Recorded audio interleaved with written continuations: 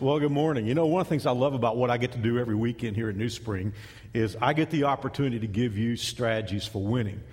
I was taught when I was a kid to be a good loser. How many of you remember when you were a kid, especially guys probably, you were taught to be a good loser? Well, I don't know that I've ever been a good loser. I hope I've always been a gracious loser, but I hate losing. I don't like losing at anything. I never have. I've never learned to like it. And in fact, I'm probably a little more competitive than the average person. Several years ago, I remember I went to a seminar on leadership being conducted by a psychiatrist and a motivational speaker.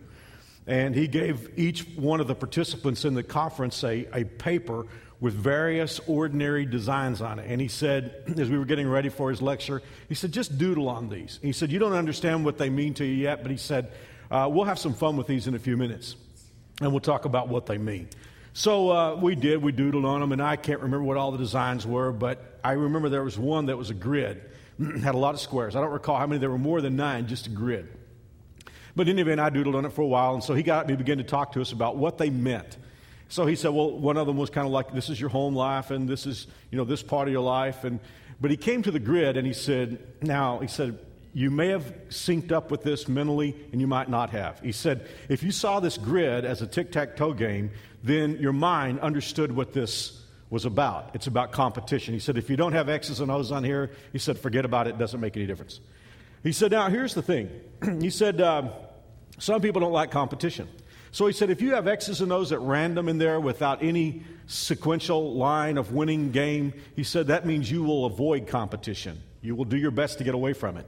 He said, if on the other hand, you have lines of X's and O's revealing winning games, he said, that means you have a healthy view of competition and you like to play. He said, I don't think anybody would have done this. But he said, in case anybody covered up the entire grid with either O's or X's, you will do anything to win. And he said, you may lose, but they'll have to kill you first. I promise you. I looked down at mine. It was a field of X's. I promise. And that's how I've lived my life. I don't like losing. I hope I'm always gracious.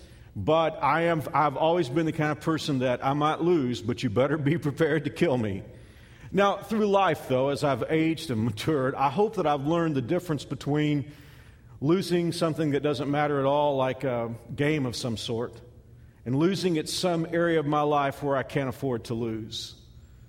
Today, I want to talk to you about a winning strategy in an area where you can't afford to lose. And could I just say to each one of us today, there are some areas in your life where you can't afford to lose. Because if you lose, something will go away that cannot, are you listening to me? Because see, here's the deal. Forgive me for breaking a sentence, but Americans believe they can lose and then we'll get something else. We are in a very disposable culture. If I lose my car, I get another car. If I lose my house, I get another house. And thank God for the affluence that we have that allows us to have that kind of thinking. But I just want us to understand there are some things that you can lose that you can't get back. If you have a home today, if you lose that home, I'm talking about your family, you can't get another one. If you lose God's perfect will in your life, you can't get back God's perfect will. There are just some things in life where there are no do-overs, and you can't afford to lose.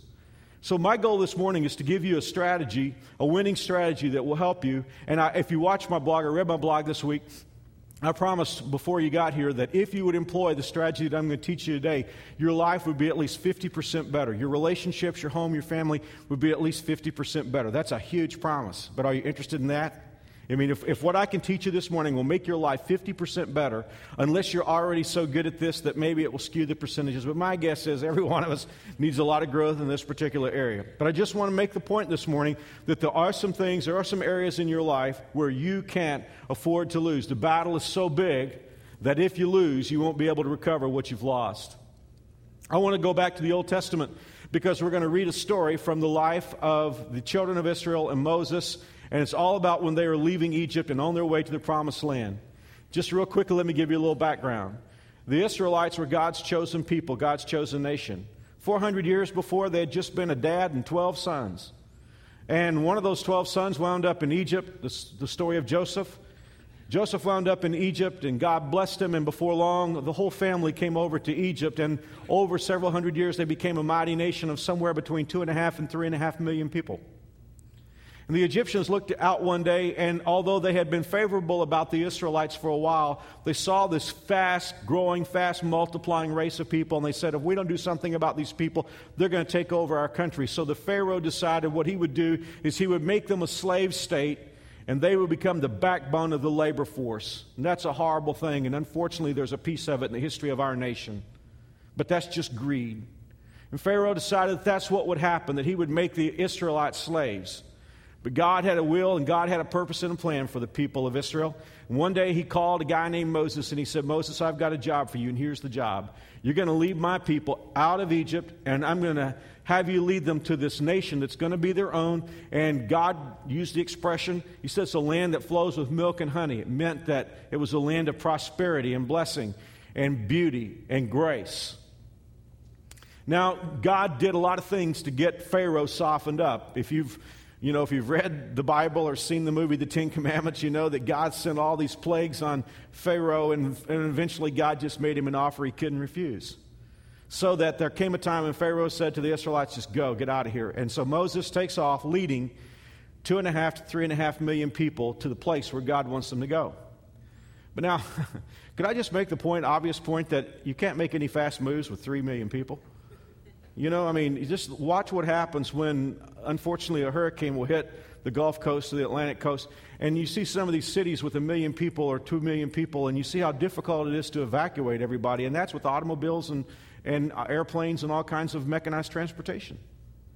So there was no way to make any fast moves with this big crowd of people. And here was Moses, one leader leading this entire group of people, and they're on their way to the Promised Land. But in between Egypt and the Promised Land, they're going to have to fight a series of battles because time after time they're going to go through the territory of peoples who do not want the Israelites there.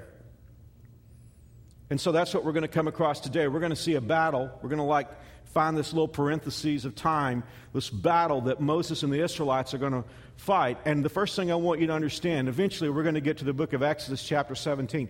But before we get to Exodus, we're going to look in the book of Deuteronomy real quickly, because years after this battle, God's going to be talking with Moses about what happened back on this day. And it's in this retrospective talk with Moses that we learn the nature of this particular battle. This is in Deuteronomy 25, verse 17. God says to Moses, never forget what the Amalekites did to you as you came from Egypt. They attacked you when you were exhausted and weary, and they struck down those who were struggling behind or straggling behind. They had no fear of God. Now, here's what I want you to think about. When the Israelites are on their way, they're traveling. Not everybody has the ability to keep up with the fast movers and shakers. There are people that sort of lag behind. They're just a little bit behind. They're stragglers. They're moving slower. Sometimes it would be the people who might be, as we might say, challenged or handicapped. Sometimes it might be the pregnant, or it might be children, or people who were ill and just could not move as fast as the rest of the group. They were sort of in this. They were protected because the advanced forces were there. So these people were in the back. They were safe, at least as far as the Israelites thought, and they were traveling more slowly. Here come the Amalekites. These are such brutal people that instead of making a frontal assault against the Israelites and attacking the army, they circle around and they attack the people on the backside. And they actually kill the women and the children and the pregnant and the infirm. That was their way of attacking. Now, guys and ladies, here's the deal. When you read the Old Testament, the first 39 books of the Bible, it's filled with stories. And sometimes we wonder, what in the world does God have all these stories there for? The Bible tells us in the New Testament, the stories are put there for our example so that we can learn about life. I mean, what we learned that's so valuable from the Old Testament is the story of people interacting with God. And here, I think we have an incredible picture of the battle that you and I face. Because just as you have a God who loves you, you have an enemy. The Bible calls him Satan or the devil or Lucifer. And he's not this hideous caricature that you see on the CD jacket of a rock group or whatever, or in some hideous movie. I mean, he's a sophisticated angel. And he's your enemy. But what you need to understand about him is he is so much like the Amalekites, who are his people. He has no mercy. Satan has no good for you. He can put out temptations that look attractive and look beautiful, and you can think that those temptations have your best interest at heart, but they don't. It's just him attacking you from the rear. And by the way, doesn't he know how to attack you when you're vulnerable? And so Moses and the Israelites engaged the Amalekites because they had been attacked from the rear, cowardly, wickedly, brutally. They've been hit. Now here's the point I want to get across to you. They have to win this battle. You don't want to lose to anybody, but you sure would not. If you were the Israelites, you surely would not want to lose to the Amalekites. Because losing to them would be worse than death. This is not a fight they can afford to lose. With that in mind, I want you to look at what the Bible has to say about this battle in Exodus chapter 17 and find, if you will, the 10th verse of this chapter. So Joshua, just real quick, in case you weren't here last year for Our Life, Joshua is Moses' protege. At this point, we're going to see that Joshua, let's look at verse 10. So Joshua did what Moses had commanded and fought the army of Amalek. Joshua now is the commander-in-chief. He is leading the army to go to the back of the camp and counterattack the Amalekites. Meanwhile, Moses, Aaron, and Hur climbed to the top of a nearby hill. As long as Moses held up the staff in his hand, the Israelites had the advantage. But whenever he dropped his hand, the Amalekites gained the advantage. Moses' arms soon became so tired he could no longer hold them up. So Aaron and Hur found a stone for him to sit on. Then they stood on each side of Moses, holding up his hands. So his hands held steady until sunset. As a result, Joshua overwhelmed the army of Amalek in battle. Just like the Israelites had a battle they had to win, you and I are going to have some battles that we have to win. And in many cases, as American Christians, we're not doing so well with some of these battles. You cannot afford to lose your family. You can't afford to lose God's perfect will in your life. We can't afford to lose this marvelous nation that God has ceded to us and granted to us. And yet in many cases, we're not doing so well at holding on. We're not doing so well in fighting these battles that we can't afford to lose. What is it that we need to learn? What's the missing piece that we need to pick up on? I believe it's simply this. I think we can draw a lesson from Aaron and Hur and what they did to help Moses and help the Israelites win that battle. We live in an age where people seek the spotlight. People seek to be heard. They want to be that one voice. They want to be, these are the days of American Idol in which we see who's going to be number one, who's going to be the star, who's going to be the one that everybody writes about, who's the diva, who's the prima donna, who's the superstar who gets his name or his number on a sneaker, on some sort of Nike sneaker. And that has seeped down into our families. Who's going to be the guy? Who's going to be the gal? Who's going to be the star here? Back when the motion picture industry was cranking up, it wasn't long after movies were out that Motion Picture Academy decided they would give out awards for the best actor. We call those the Oscars. But along the way, it came to these people who were passing out the awards, and no doubt to the actors and actresses, that there were people who weren't necessarily stars, but they made the movies. And so in 1936, there was another Oscar that began to, or actually two more Oscars that were given out to the best performance in a supporting role. Best supporting actor, best supporting actress. I'm just telling you today, for all of us who want to win when we can't afford to lose, it may all come down to, will we lend our names for nomination for best supporting actor or best supporting actress? What if we can't be the star? What if we can't be the person that our family revolves around? What if we decide that, I so can't afford to lose this fight, that maybe the role that God has for me is to lift up the arms of somebody else around here?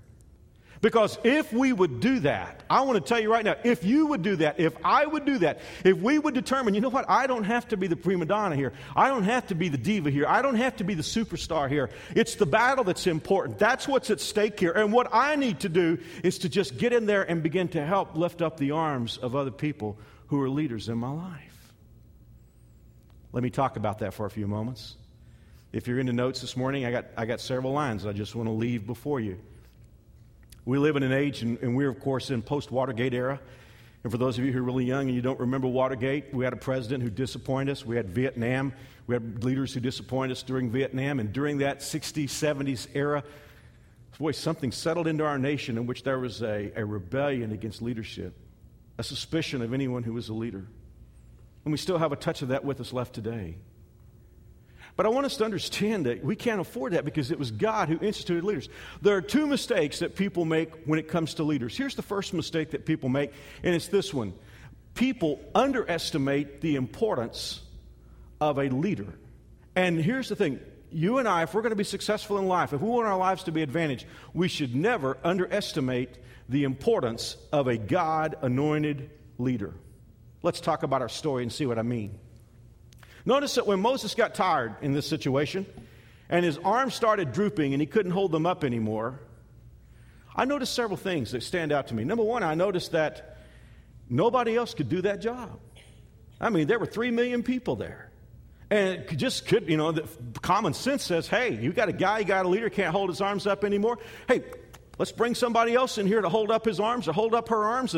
But the thing was, God wouldn't notice someone else.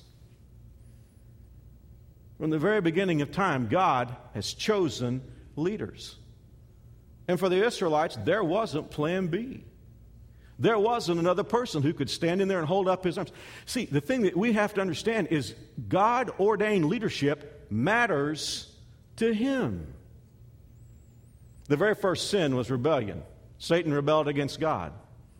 And it's still going on today, rebellion against authority. Now, somebody could say, well, why couldn't somebody else step in there and hold up his or her arms in the place of Moses? And the answer comes back because there was a connection between Moses and God. And there is a connection between God and every God-appointed leader in your life and in my life. God called Moses one day and said, I want you to do this job. And from that point on, Moses was vulnerable. He had signed on to be God's personal representative in that role. And so because of that calling, there was a connection between Moses and God. Now here's the thing I want to say to all of us, and I'm going to repeat this throughout the message. We have a disposable mindset in our culture today. And God knows I know that many of you have struggled through divorce, and I wouldn't add to your load at all. And I know that many of you had situations you just didn't have a choice in, and I believe you would be my biggest fans in my saying what I need to say today. But we have a culture today that says, you know what, if I'm unhappy with my husband, I'll get somebody else in here. If I'm unhappy with my wife and she's not making me happy, if I'm bored with her, I'll just run her out of here and I'll bring somebody else in here. I want you to know that when you stand at an altar and you commit your love and you pledge your affection and you pledge your fidelity and your faithfulness, listen to me. We're going to talk about this in a series called Love Affair that's coming September. It's just so important for us to understand that when you vow your love before God, there is an anointing that takes place in a wedding. There is now an anointed leader in this family. There is an anointed man. There is an anointed woman, just like kings were anointed back in the Bible days. If you have a home where there is a man, a father, a husband in that home, God has anointed him to be a leader. If you're in a single family home and you're a man, you're the anointed leader. If you're a woman, you're the anointed leader. And if you have parents, they're the anointed leaders in your life. You can't just say, I want to run this person out and run somebody else in. Okay, if there's infidelity, if there's adultery, then God gives us an out for that one. Not necessary, it doesn't necessarily have to be. God does give us an out for that one. But absent that, whenever there's a marriage, there's an anointing on that man and on that woman. And God doesn't see a plan B. And God doesn't say, well, if you're not sexually fulfilled and your wife's not making you happy, and that woman down there at the office is kind of flirting with you a little bit, well, maybe who knows, God's a God of love and God's forgiving and all that, and so I'm just going to run my wife out of here and run somebody else in here. I want to tell you, you can't do that. There's no plan B with God. Once God puts His anointing, it could be, and I know that a lot of our teens, we have about 90 of them that are headed for camp today, and so there may not be a whole lot of teens in here today, but I would just say this. Every teen gets to the place where all of a sudden mom and dad don't know anything. And it's like, you know what? I don't want to listen to my mom and my dad anymore. They don't know anything. They're not part of my generation. They don't understand my friends. They don't understand my life. They just crimp my style. I'm just going to basically shut them out and run them out, and I'm going to bring in a whole new group of advisors. I want you to know you can't do that because your parents are God anointed. You say, well, Mark, I have a hard time following leaders because leaders are flawed. Well, duh.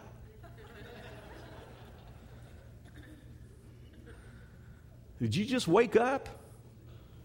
Of course leaders are flawed.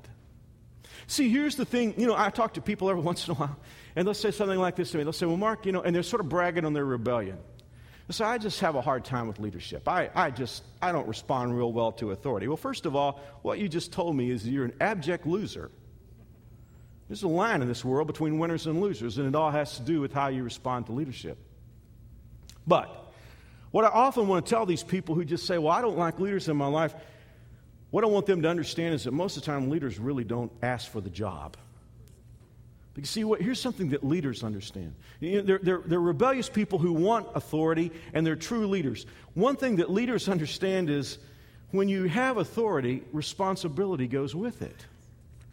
I didn't think about this as clearly as I did until just recently a pastor called me, a very successful pastor, great church. And he had a cell group of leaders in his church that were kind of rising up against him and challenging him.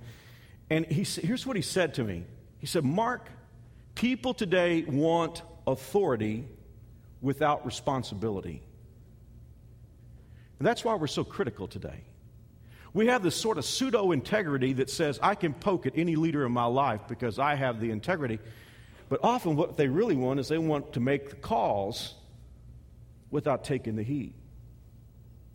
I could be talking to somebody here today and you just say, well, Mark, my parents just don't understand me and I just want to get them out of my life. Well, let me ask you a question. Are you paying the mortgage? Do you even know what the energy bills for your family are?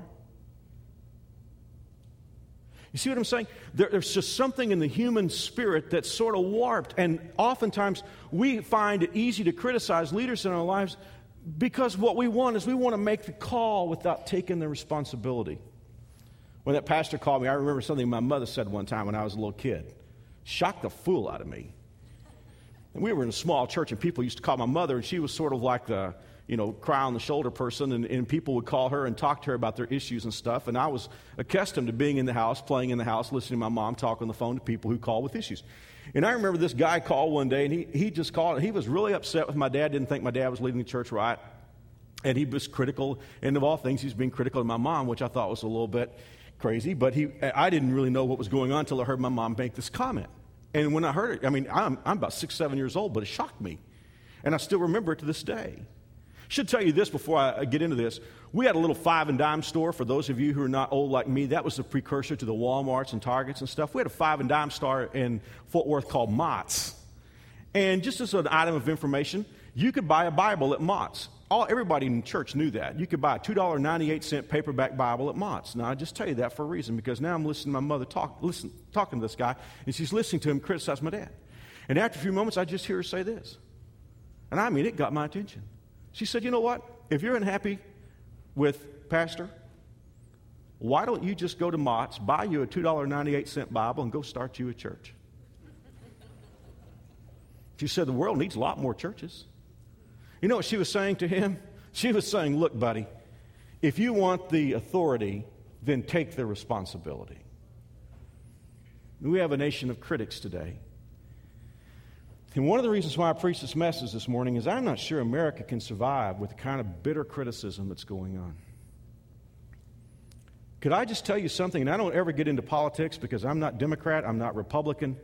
I stay out of that, try to stay right with this book. I preach the word. You should be in politics.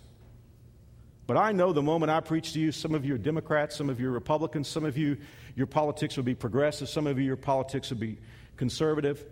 That's your business. But here's what's my business. I've lived long enough in America to know this. The political winds are going to change.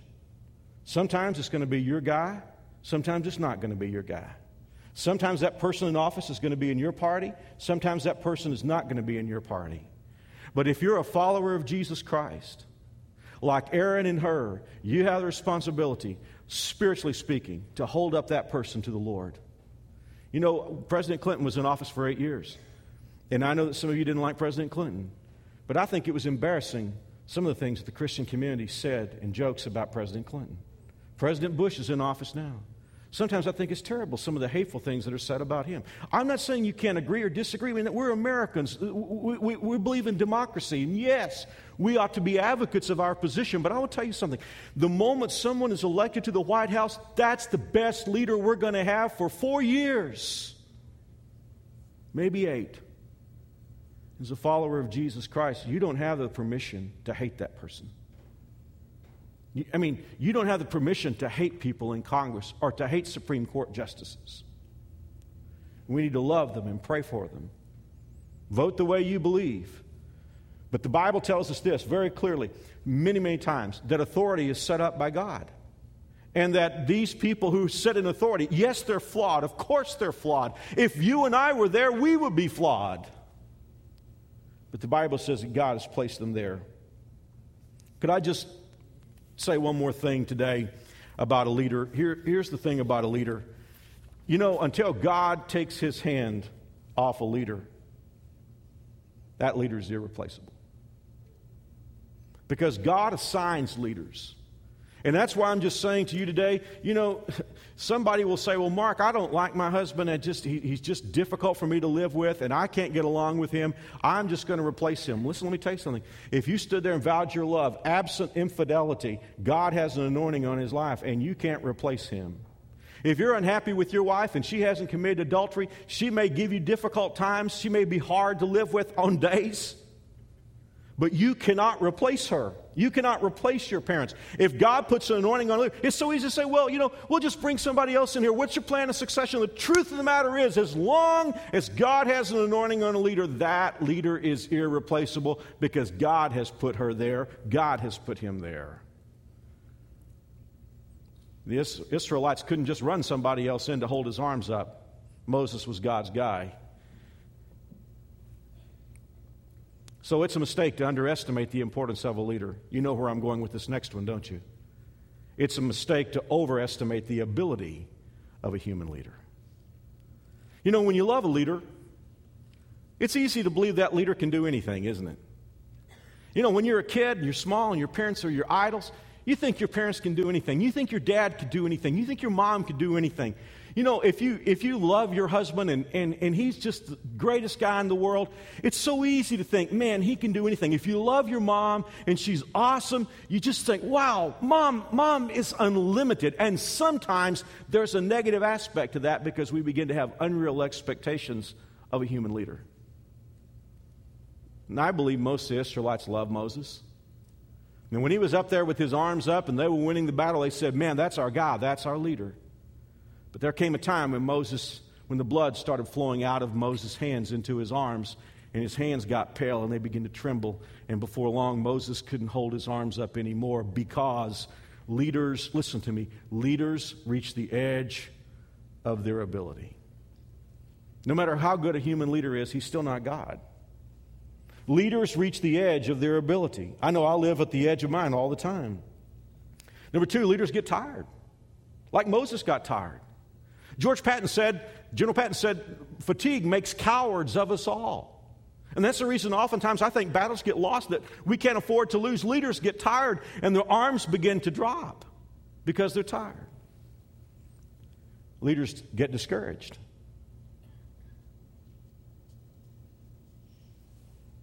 Every one of us who's led understands that chemistry between you and God, where God has placed you in a role and nobody else understands that role. And that can make you feel so alone, can it? I'm talking to mothers here today, and sometimes being a mother makes you feel totally alone, totally exposed, totally vulnerable. I'm talking to husbands and dads here today. There are times when you get in your car and you drive and you think there's not a person in the world who knows how I really feel, and I can't tell it. There are managers today. There are heads of businesses. There are business owners here. And it's up to you to keep the business going and to come up with a strategy for the next 10 years. It's up to you to make sure that the checks go out and payroll's met. It's up to you to try to bring in the best employees to the company.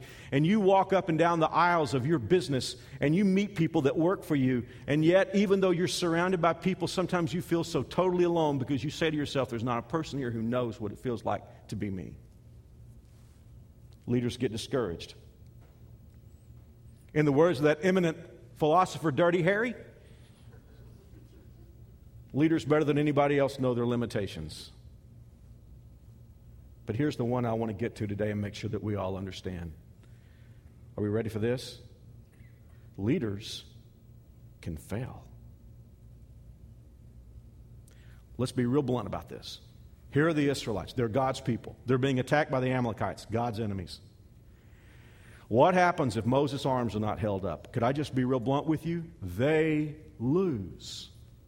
You say, well, Mark, I don't understand that. God's a loving God, and God's, this great God up in the sky. Listen, leaders can lose. Families can go down. Good families can go down. I've seen it. It's broken my heart. I've watched marriages break up, and I look at the husband and wife, and I think, these are two of the finest people in the world. I would leave my children with them. How did this marriage break up? Because leaders can fail.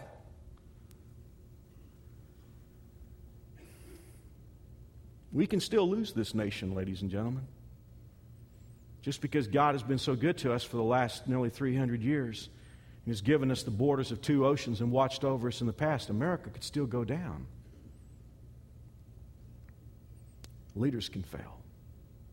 So it's a mistake to underestimate the importance of a leader. It's also a mistake to overestimate the ability of a leader. What I love about Aaron and Hur, and the lesson that we draw today is this: Aaron and Hur had the balance down. They had it right.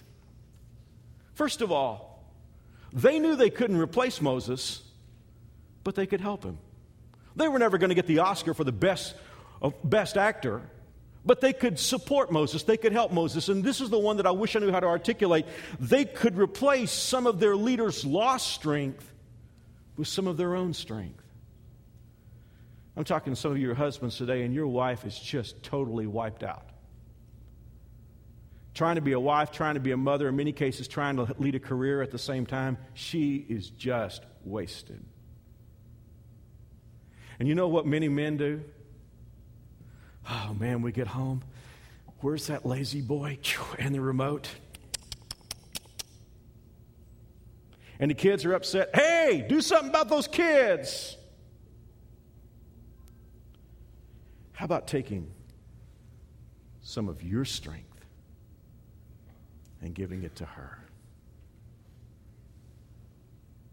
That's what Aaron and Hur did. Moses couldn't hold his arms up anymore. They're going to lose.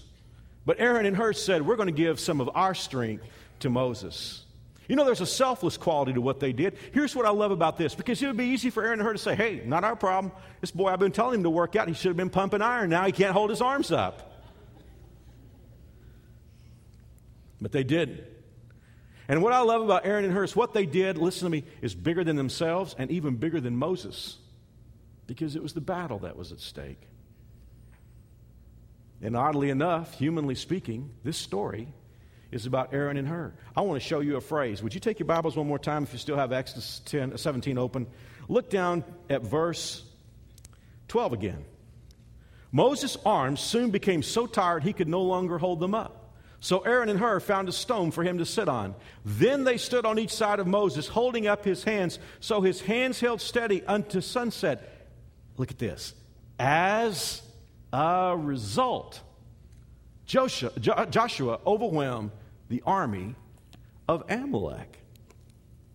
As a result. As a result of what? As a result of Joshua? As a result of Moses? No. As a result of Aaron and Hur holding up Moses' arms. So often we want to be that diva. We want to be that performer. We want to be the person out front. when in reality, often the stars are the people who are behind the stage, behind the scenes, who are the best actors, best actresses in a supporting role. This and I'm through. I have to tell a story now that is painful for me to tell. And even though I've told it a few times around the country, every time I tell this story, there's a side of me that doesn't want to tell it, because it goes back to a very painful time in my life.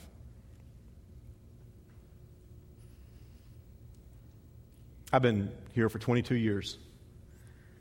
And in my early 30s, I thought I was grown at the time, but looking back, I think I was a kid. For those of you who were at Messiah New Spring, and you remember those days, it was like God gave me a crash course in pastoring, because it seemed like I had huge hurdles to overcome, and yet at the same time we were growing. But in the early 90s, I had to swallow, and the church had to deal with, what to me is one of the bitterest pills of my life. A staff member that I love very much, a student pastor, fell into very deep sin. It rocked me, rocked our church. And I know this sounds melodramatic, but I'll tell you, there were days when I didn't think the sun was ever going to shine again. I'd never been through anything like that. I didn't know what to do. I was thrust into all kinds of environments that I'd never dreamed of. And I was hurt at levels that I don't know that I could ever begin to describe to you.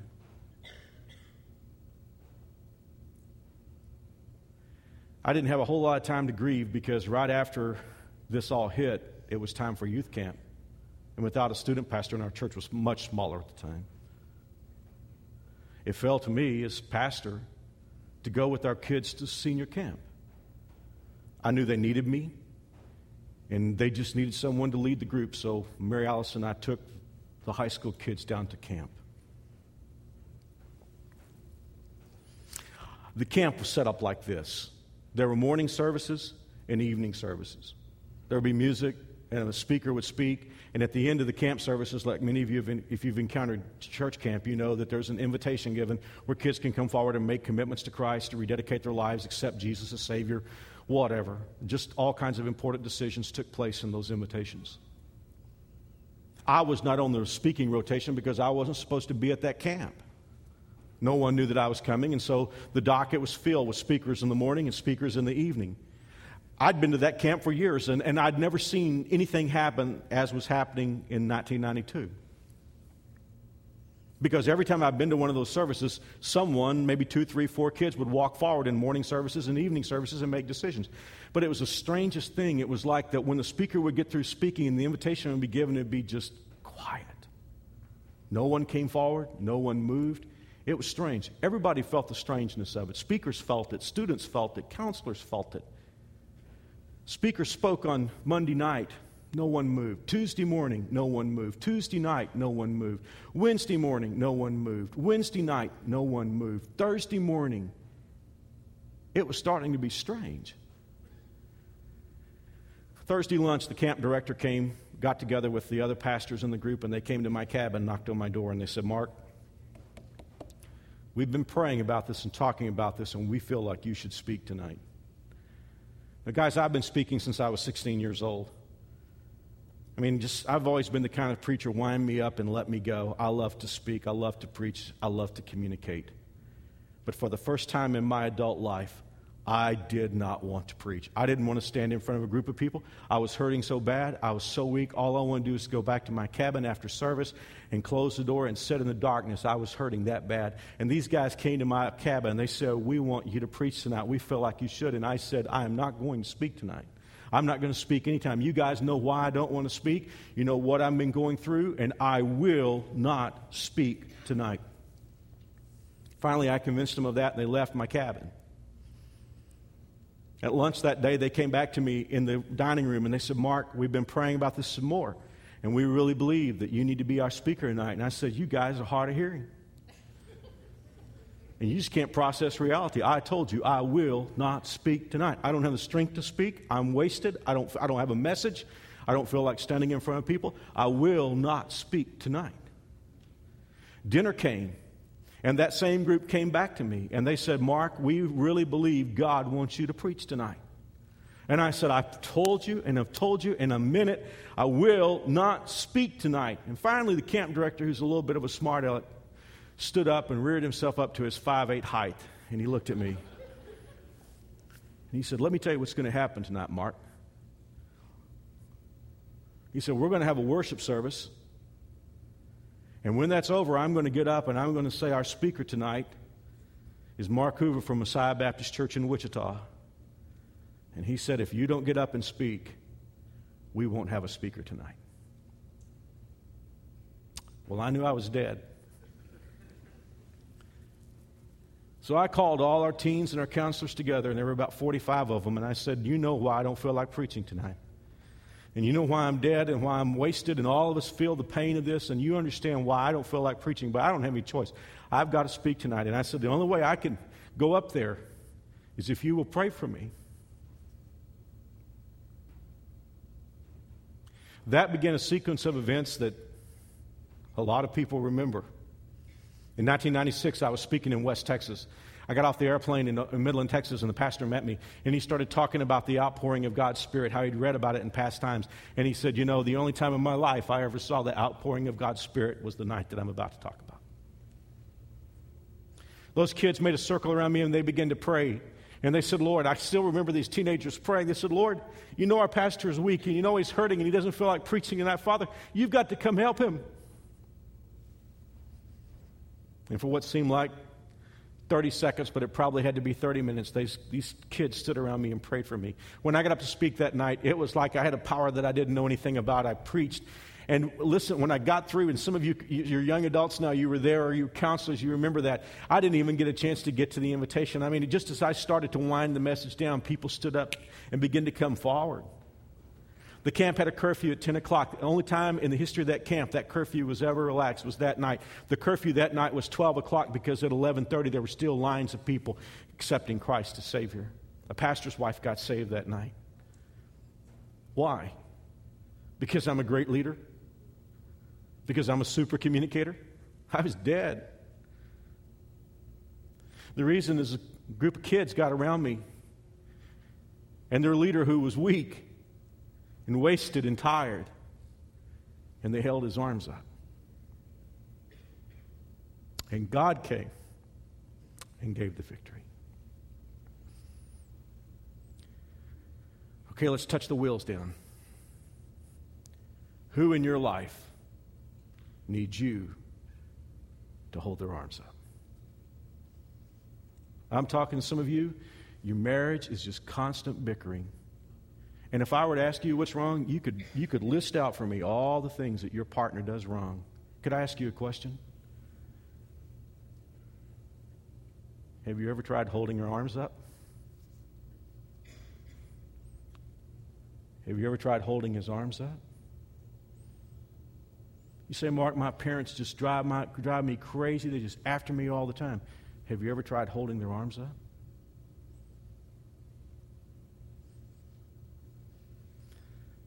I mean, you say, Mark, what do you mean by that metaphor? I mean, first of all, just let them know you're for them. Just let the person know you're on their side. Let them know you're for them. Tell them you're their biggest fan and mean it. I mean, pray for them. And listen, how many of you pray for your wives? How many of you pray for your husbands? How many of you pray for your parents? How many of you pray for your supervisor? How many of you pray for your congresspeople? How many of you pray for your president? We could still lose this war. I don't mean the one in Iraq. I mean the wars that we can't afford to lose. We could still lose our families. We could still lose our nation. Well, I'm in way over time this morning, so I'm going to stop at this point and let the Holy Spirit talk to you about what you need to do. Let's pray. And as we pray, I'm going to ask the ushers to come forward to get ready for the weekend offering. Lord, thank you for what we've learned today. May our lives change. And Father, for some of us who've been so critical of key people in our lives, may we hold them up and support them. Father, there are victories that you're waiting to give us. I believe there are wins that you want us to have that will happen when we start doing this. In Jesus' name I pray. Amen. Could I just say, as the ushers are getting ready for the offering, you have a visitor or guest card that you got when you came in today. It's also a piece of information for all of us. There's a place where you can let us know how we can help you. If you've got a decision to make, if you've accepted Christ as your Savior, or if you want more information about the church, you can let us know that. And you can fill this out. You can drop it in the boxes by the back doors or at the bottom of the staircases, or you can give it to one of the greeters at the doors back there. We want to know how we can be a help and a blessing to you. Well, it's time right now for us to worship the Lord with our gifts. For those of us who are followers of Jesus, here's what God has said, that if we will put Him first in this matter of finances, that He will open the windows of heaven. You never give to God out of a deficit situation, because when you give to Him, He gives to you. Now, obviously, God doesn't. Here's the thing. Some of you are getting ready to write a check, drop some currency in the offering plate, or you give online. You do know that God is not going to go broke if He doesn't get your money, right? Because God owns everything. This is not about money. This is about trust. This is about you having confidence in God that God will keep His word. And I've learned, as a follower of Jesus, I believe in tithing. The Bible teaches us that the 10th belongs to God. And so I bring that each week along with my offering. You know what I've discovered is I've never missed that, because God just blesses in so many wonderful ways. And so, sometimes we say, well, I don't know if I can tithe because I'm afraid I'll miss the 10th. You know what you should be afraid of is missing the blessing God is going to give you, because it's not about money. It's about confidence in Him. So God bless you. You guys are awesome. I mean, your gifts make so much ministry possible. What you do financially makes so many things work, and you guys are the best in the world. We're going to just have a brief prayer, and then I'm going to ask Lance to come. Lord, bless this offering. Bless these givers. We know you'll honor your word, and we trust you for it. In Jesus' name.